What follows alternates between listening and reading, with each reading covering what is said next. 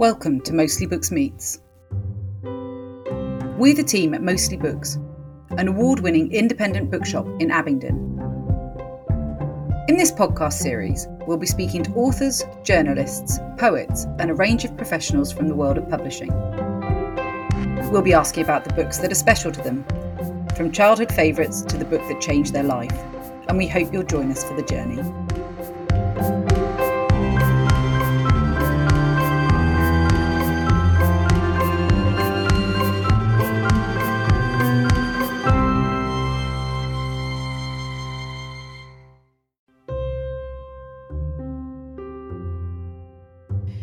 In the podcast this week, I'm speaking to crime author Olivia Kernan. Olivia is the author of 4 Frankie Sheehan detective novels. Set in Dublin, the ongoing series sees DCS Frankie and her team investigating murders across the city where appearances are rarely what they seem. In Olivia's latest book, The Murder Box, we join the team as a seemingly innocent murder mystery game reveals a sinister connection to the disappearance of a young woman. Olivia, welcome to Mostly Books Meets. Oh, I love being here. Thank you so much for having me on. It's great to have you on here. You are a firm friend of the shop and have been since your first book came out. So it's absolutely lovely to finally get you on the podcast. I'd like to start off by going back to your childhood, as I do with all my guests. You grew up as part of a family of 6, just outside Kells in County Meath in Ireland. What was life like for you? Yeah, so County Meath in Ireland. So it was great, really lovely growing up there. You know, it's a very rural area. In Ireland, the area that I grew up in is somewhere called Kilmainham, which is about 2 miles outside of Kells. And people might know the town of Kells from, say, the Book of Kells. It's quite a historical town. So, yeah, really kind of out in the farmland there. Meath is quite an agricultural county, so lots of farms pressed up together. And our house was on a patch of land situated in my uncle's farm, and he had a dairy farm. So we spent most of our, when we weren't at school or we weren't doing various kind of activities like athletics and that, we spent most of our time kind of playing in the fields and the woodlands around the house. So in that way, it was quite idyllic. But yeah, quite a rural upbringing, I would say. Yeah, it sounds pretty idyllic. It's funny when you look back on that kind of thing now as an adult, and especially with times changing, you know, to think about children being able to live that kind of lifestyle. Now, obviously, some children still will be able to, but it's a lot rarer, isn't it?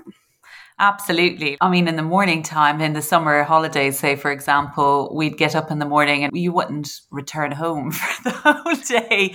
You know, it was that kind of, can someone go out and call the kids from the fields, you know? And so we would spend a lot of time, we had kind of whole huts and that built in the woodlands, and you looked after each other, you know, the neighbours would know where we were, etc. So you don't have that as much now. Certainly with my daughter, who's quite young, there's absolutely no way the poor thing never gets beyond the garden, you know, so there's no way that I would let her do that. But we were out and about with our wellies on and down the fields from as soon as you could be upright, you know. So that was lovely. And then we would sometimes after school help out on the farm. Our neighbours on the other side, they had sheep. So we would have to go over and help round up sheep. I remember I watched recently, is it Jeremy Clarkson's farming program? Yeah. And when the minute he said he was going to get sheep, I just put my head in my hands and I went, don't get sheep. No.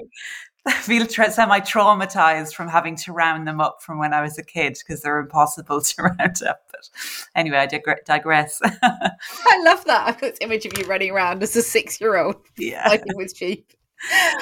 Did you read a lot as a child, or was it mostly outside? I always felt like, it's kind of hazy when I really remember starting to read intensely. I always felt like I was a little late, that I didn't quite get reading, I think probably till I was 8 or 9 or so. You know, I wasn't obsessive in that way. And it was mostly a primary school teacher. She just every Friday morning, this is going to sound again very twee, like my childhood was some way back hundreds of years ago, but I went to a convent school. So every Friday we had to knit, you know, learn how to be good little housewives. So we used to knit for half of the year on a Friday morning, and then on the second half sew. I'm still terrible at sewing. But while we were knitting, this teacher would read from a book, and it wasn't the books that we had as little kids, you know, like I did have the Ladybird books and things like that when I was a child, but there's always that little window, isn't there, between when you're very young and then kind of making that jump from that type of book to something that feels like a novel.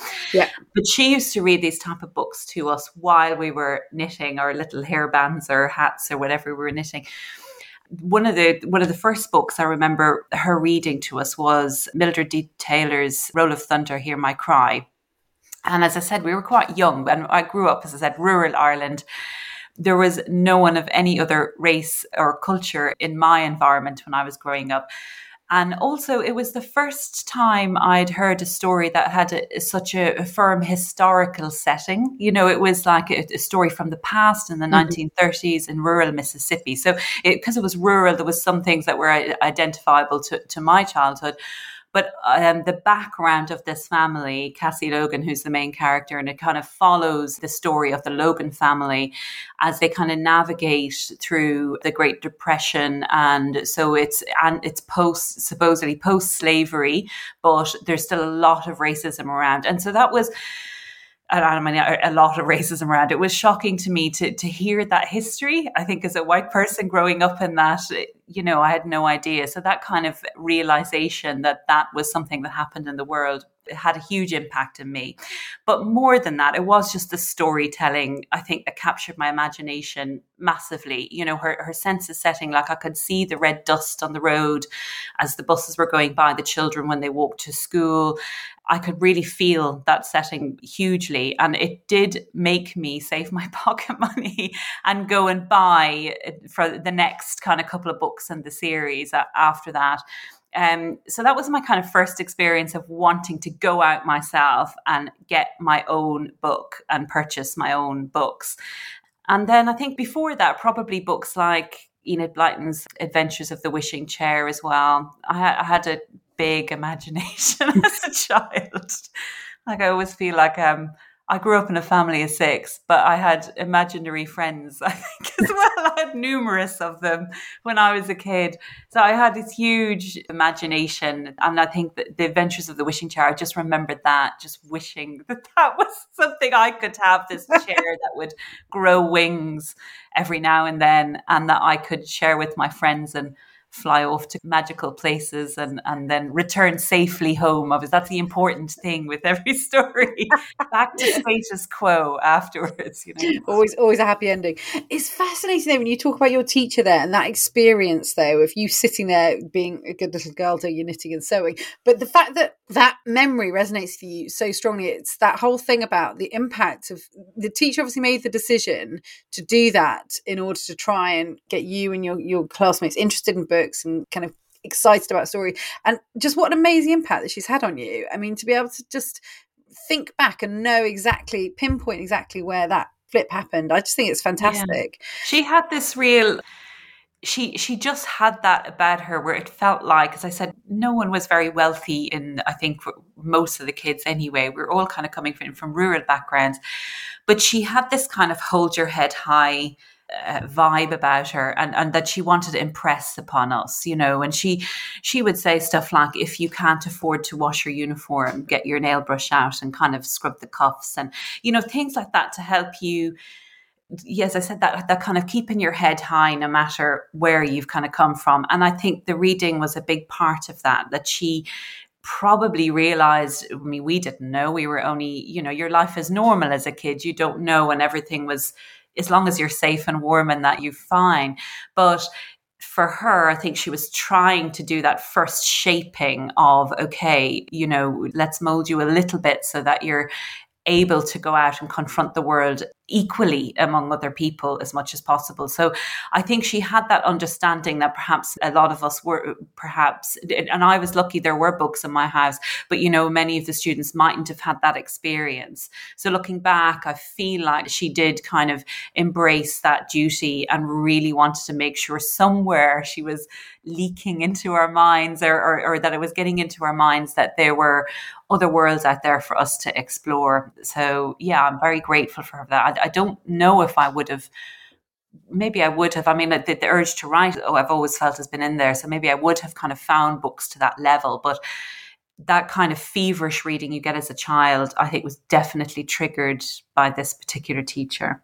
It's amazing.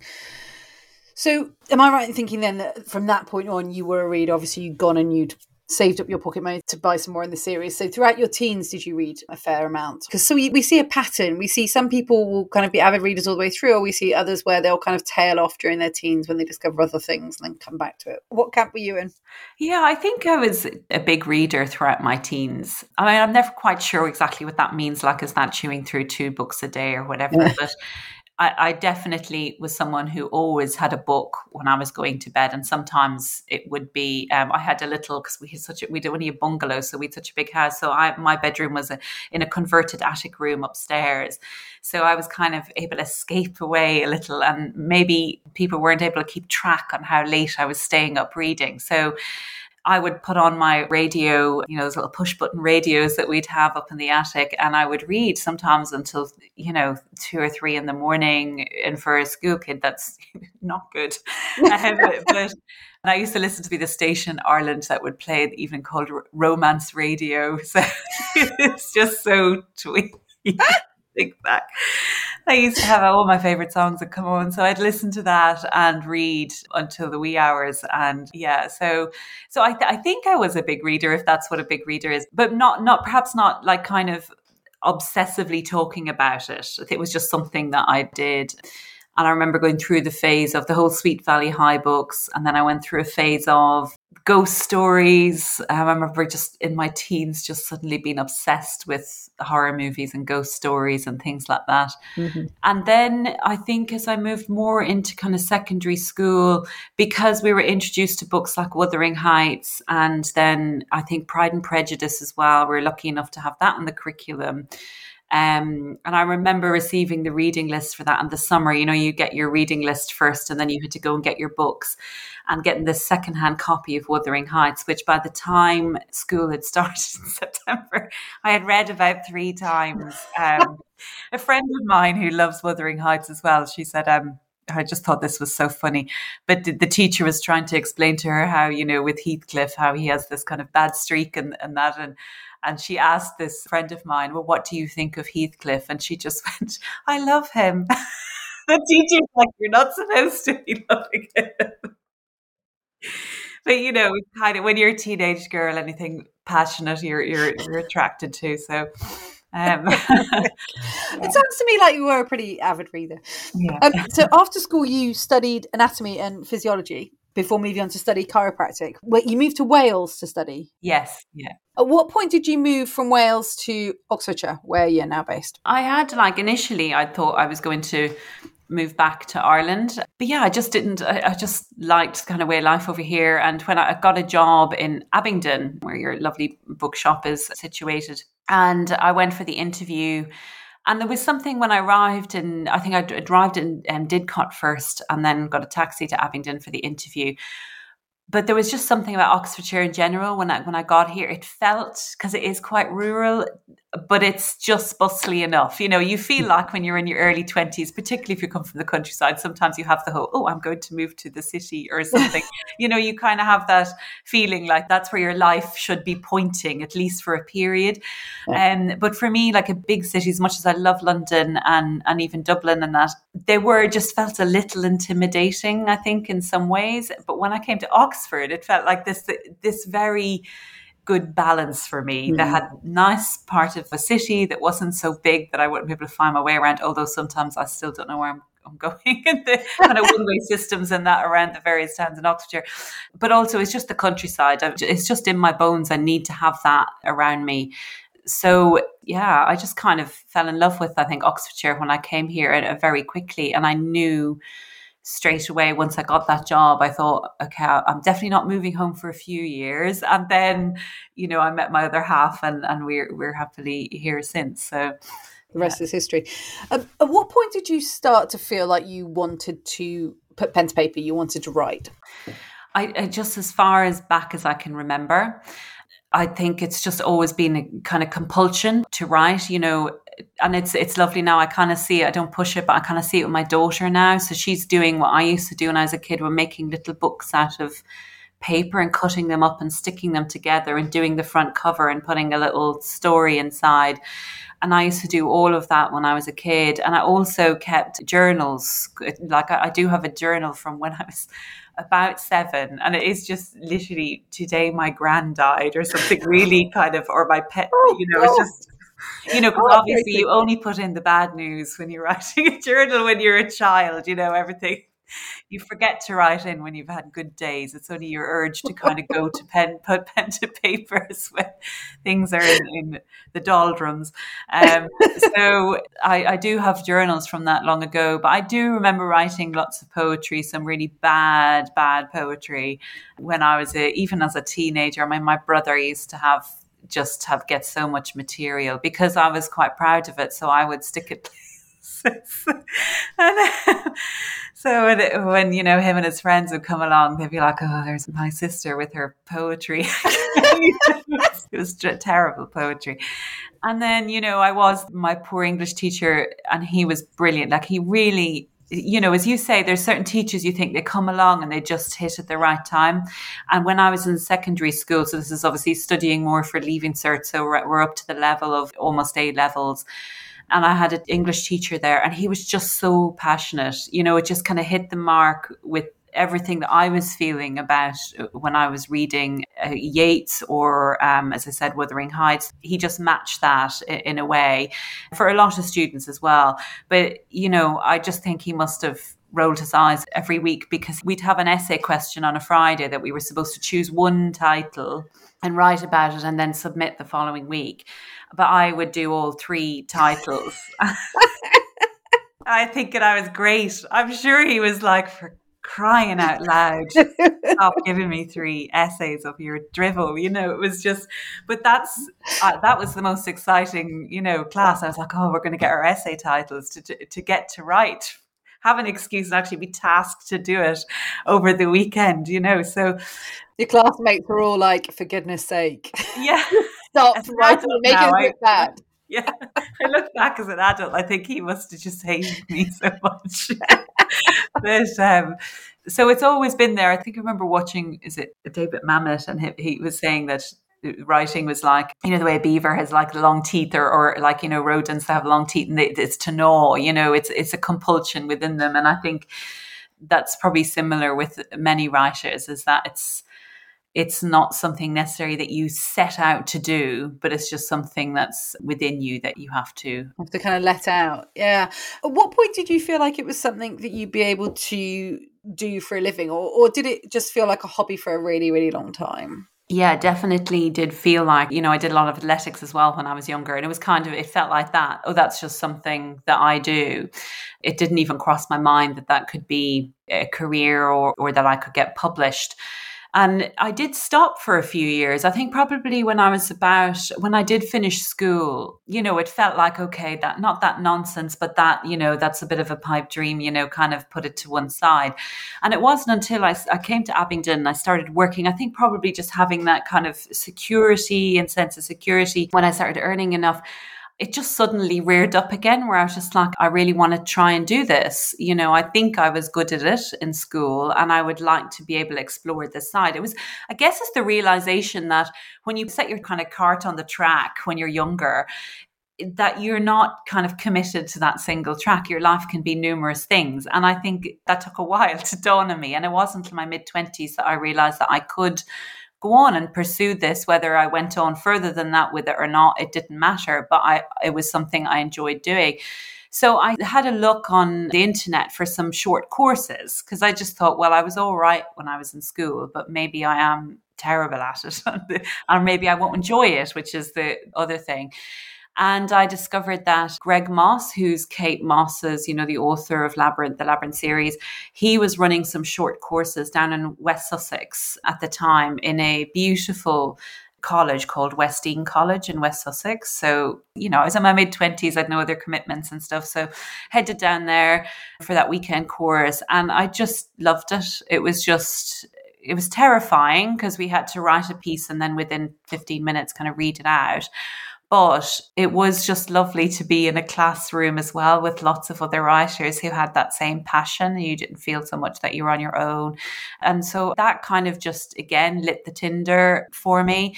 And it was really after that I started kind of thinking, okay, I could try writing a novel and I could move forward in that way. And eventually I ended up doing an MA in creative writing. And again, more just for that sense of community and having other people around you who have similar interests. Because, for people who are not writers, it must be incredibly dull when we start talking about characters and motivation and plot. And, so when you meet another book person, another author, and get to talk about these things, it's really lovely.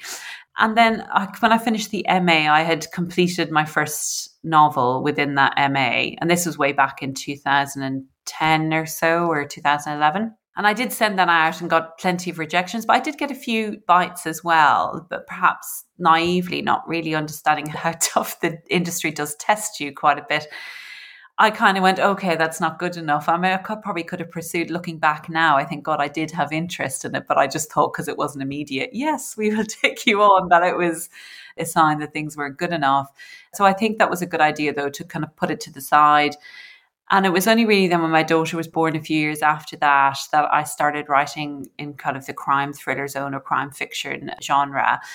And I felt my writing had turned a corner. I knew when I finished that book, I just thought, okay, if this doesn't get me through the kind of publishing hurdles, then I'm not sure what will. And luckily, quite quickly, that was taken on by an agent. So, and the rest is history. Yeah. Well, not quite, but yeah. But you now write full time. So at some point you made the decision to step away from your job. How was that as a decision for you? Because that's quite a big decision to take, isn't it? Yeah, it just a few things culminated. And it was before I stepped away from chiropractic, before I got my publishing deal. I was thinking of heading into perhaps teaching.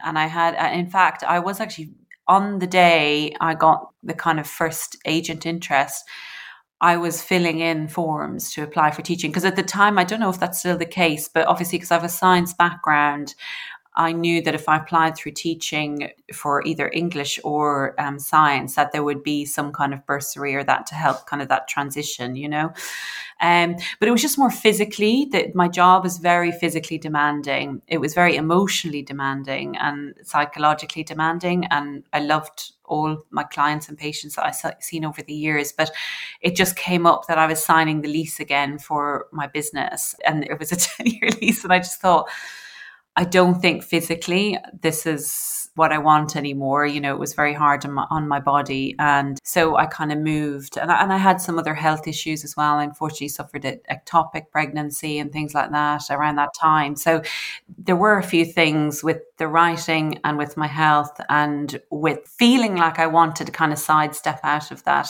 profession that culminated all within a matter of months, and it kind of made the decision for me then. And so then I had my daughter, I think about 12 months or so after that, and it was strange. I thought I would be too tired to kind of sit down and write, but I mean, she was a very good baby. I know this is not possible for everybody, but she was a very easy baby. And mentally, that kind of feeling again of wanting to be able to create started coming on quite quickly, about 3 months after. And that's when I sat down and started writing this novel. And so the decision, as I said, I was about to move into teaching, and then I started getting all this agent interest. And I thought, and I knew, because, this novel was my fourth novel at this point I'd written. So I had been through the rejection treadmill. I knew that was unusual. And so I just kind of held off on the teaching application, and I went, oh, this is different. And yeah, so I was lucky enough to be able to head down that path then.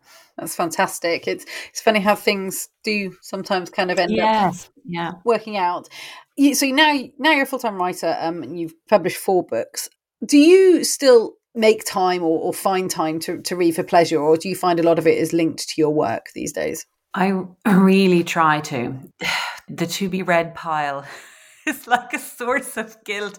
It's this mix of feeling just massive gratitude because you're so lucky to get all these brilliant books, And then this, oh gosh, because you're so aware of the publishing schedule. So, if you're sent to proof, first of all, for writers like myself, even, you don't have an indefinite amount of proofs to send out. So, if someone has sent you a proof, that is a huge privileged position to be in.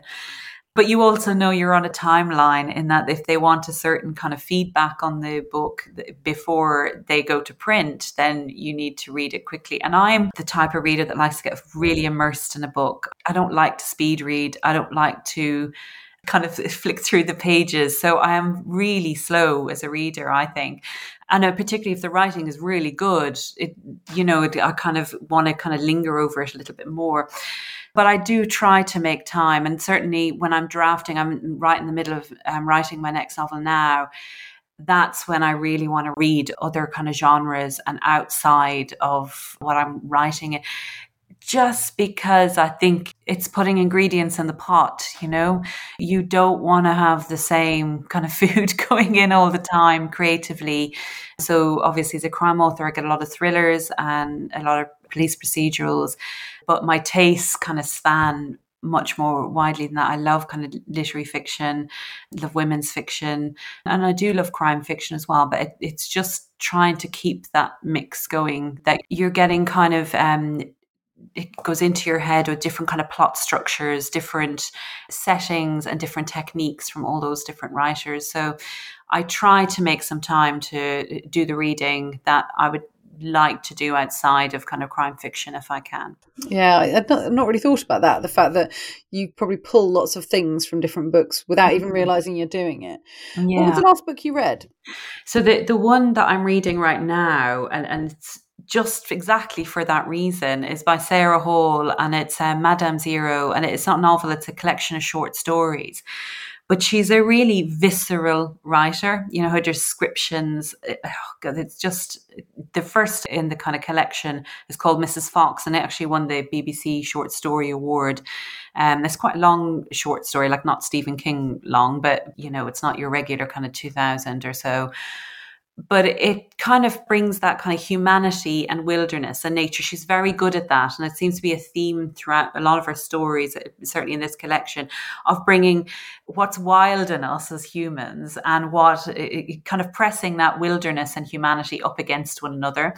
And so in this first story, Mrs. Fox is about a man and his wife. And the wife she goes through a kind of metamorphosis into a fox. So yeah, you think that's a bit too out there. It's not, but it's just really absorbing, and very feels strange and otherworldly, but also she does it so well and with such a serious note that it's believable. You're kind of brought into that story and how he's coping. So yeah, her writing is very kind of muscular in that way. The style is quite concise, which I like because I write usually in that kind of style too. So I quite enjoy that and sometimes she has these little plays on rhythm where she might have single word sentences. And there's another story where the group of characters are walking through a cave and she puts the echoes in throughout the sentence, but it's all done in a very accessible manner. And I just think that it looks easy because it makes the reading very comfortable, and you don't feel like the writer's kind of inserting themselves in and kind of making things complicated for you.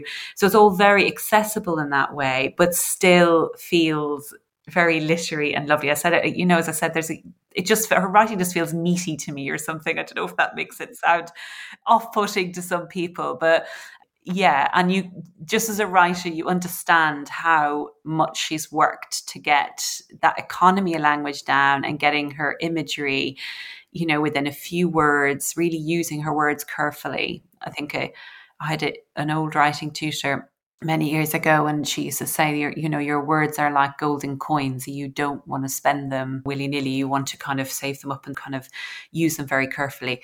Now, you think that might be obvious to a writer, but sometimes you do want a flowery sentence. But if you can, I think it's better and a better sign of craft to kind of have it pared down. And I think that's the joy of short stories, isn't it? The fact that people can create such strong imagery and pull the reader in, but in a very short space of time, short number of pages. I think it's such a skill. I talk about this a lot. I mean, it's not the same thing clearly, but I've talked about this quite a lot with authors that write children's picture books. It's the same kind of concept in the fact that you have to get the message across, but you don't actually have any words to do it. And I think a lot of people think it's quite straightforward, but I think it's far from. Oh, yes. I used to know quite a lot of picture book writers, and also you have to think of the spread, you see, because you have to think of the illustrations and what might go in an illustration. So you don't want, and that's another gift with illustrators as well, that you want to further the story even with the illustration, not just have it doing exactly what the words are doing. So there is a definite science and art to picture books, for sure. Yeah, things that people don't think about. So now I have a theory about people that read, that most readers, a lot of readers, have a book that has had a significant impact on them. It's changed their life somehow. And that could be professionally, it could be personally. Do you have a book like that? And if so, what is that book? I think probably the one that really made me feel like I could write, even if I didn't know at the time that it was going to be something I could make a career out of, was Maeve Binchy's Circle of Friends. And I just appreciate it more as I get older and go on. And because I look back at the writing, for anyone who doesn't know, it's basically a story of Benny Hogan and her friend Eve. And they're from this little town called Knockglen outside Dublin. And it's about it's almost like coming of age, but, they're a bit older than that. They're heading to college or to university. And so they're coming from kind of small town, rural Ireland, and heading to the city. As I said, there is that kind of draw. So that was something I could definitely identify with, that I felt was, that's probably on my horizon. And it's about them navigating kind of grown-up problems, if you like, adult problems, that Benny, in some ways, I think at the beginning of the book, it's not that she looks down on Knockglen, she's a great love for it. But perhaps she feels like it is a little too parochial and she needs to kind of move out. But the problems in both areas, in Knockglen and in Dublin, begin to kind of echo one another. The same class issues, the same perspectives in some way kind of follow her to Dublin. But she's really tall, sturdy is the wrong word, but she feels quite a heavy set character. So she doesn't feel, you can tell she longs to be kind of graceful, petite, feminine, but she's never going to be like, she's kind of that capable character. And she, is uncomfortable with that side of her personality. When she gets to UCD, she meets the kind of attractive Jack Foley, who is a med student from a more slightly middle-class family, although Benny is from a middle-class family, but it's more rural. So, there's this constant kind of trying to bring yourself up a little bit. But obviously, as the novel goes on, it's about learning to be comfortable in your own skin and appreciating what's around you. And certainly Benny learns that. But it's just an incredible feat of a novel. And I just think when I look back in it, the amount of work and world building that Binchy has done with Knockglen, first of all, every single character has, and again, not laboured, but has the most brilliant and fleshed out backstory. And then even when we go into UCD, that whole world, and it's set in I think it's late 1950s Ireland. So that whole world is illustrated so well in the book. And each of the characters as well, like even just Eve, Benny's friend. So we're given like her backstory. She was brought up by nuns because her mother, who was Protestant, had had an affair with the gardener or something like that. So her Protestant, well-to-do family chucked her out, and then the Catholic nuns kind of took her in. So there's like this kind of nod to the politics in Ireland as well throughout the novel. And the viewpoints of the characters too. So, even Eve has that really fleshed out background, even though it doesn't come in massively in the story, but it does touch against the main plot occasionally. But it just made me feel, because Maeve Binchy obviously is a woman, and there was just this beautiful big novel, and about women mostly as well. There was something about it and something warm about it that made me long to do similar, even though I ended up writing thriller fiction. But, it just made me want to put pen to paper because there was something so comfortable about that story.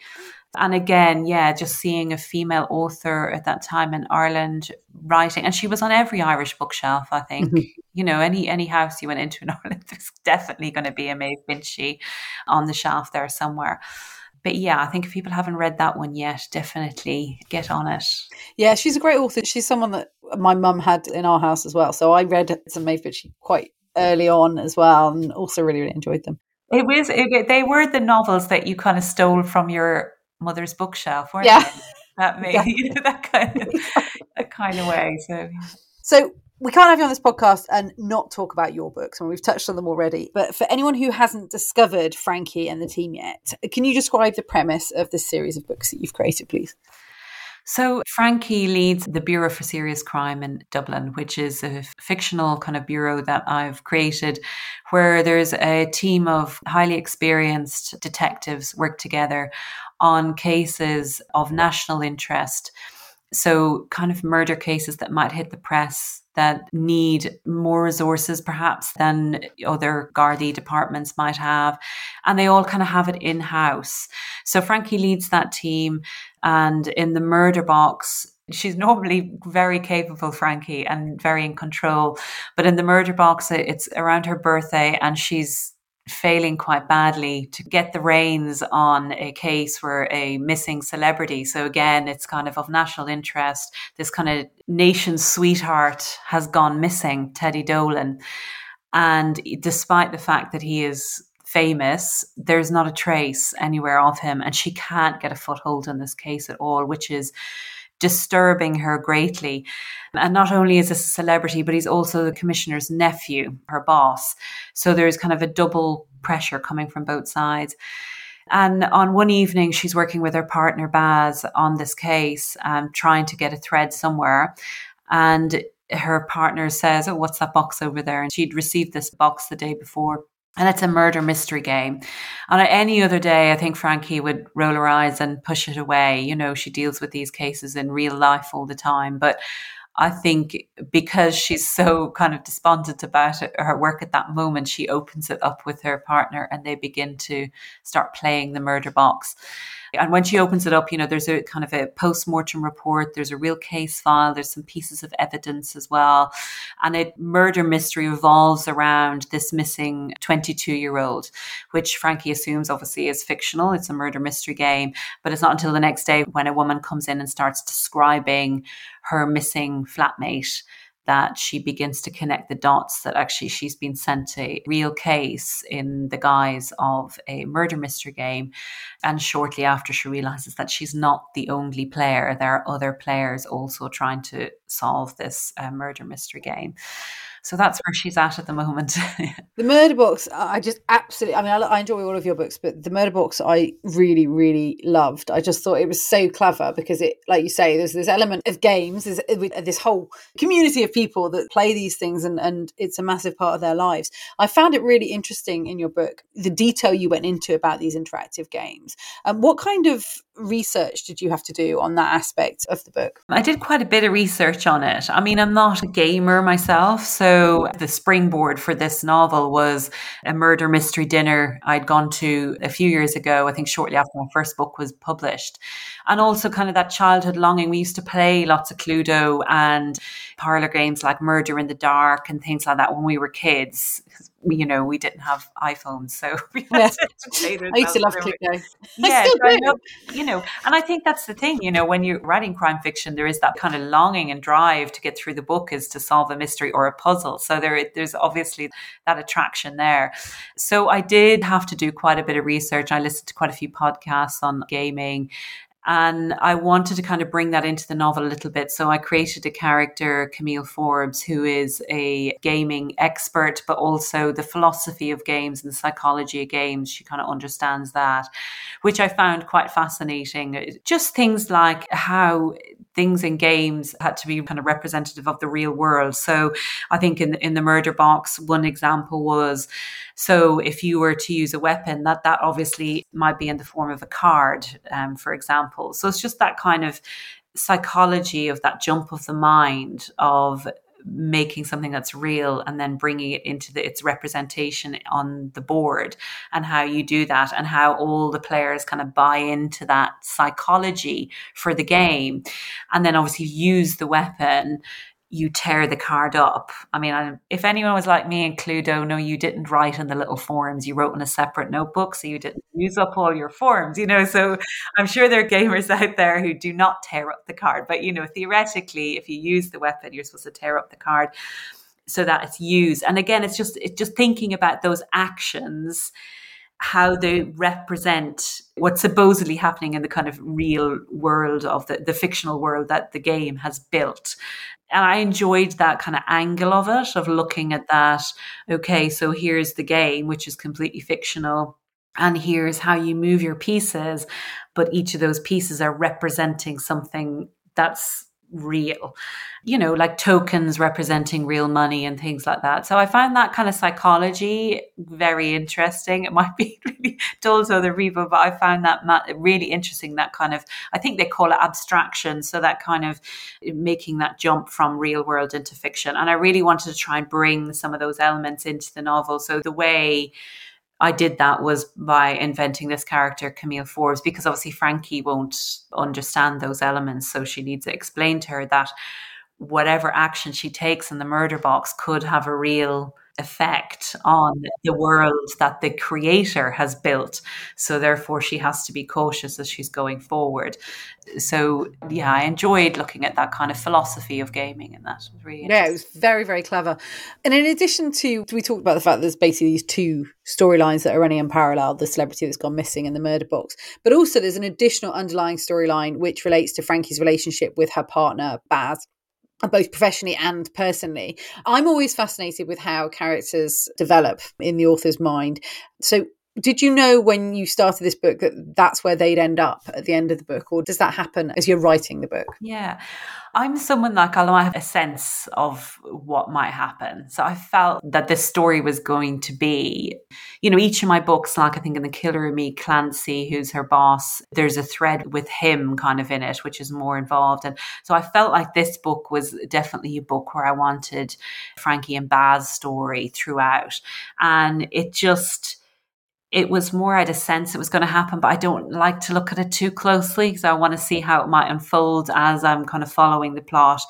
But at the beginning, it kind of became clear that, yes, we're going to have kind of a falling away of everything. The book, one of the big themes in the book is time.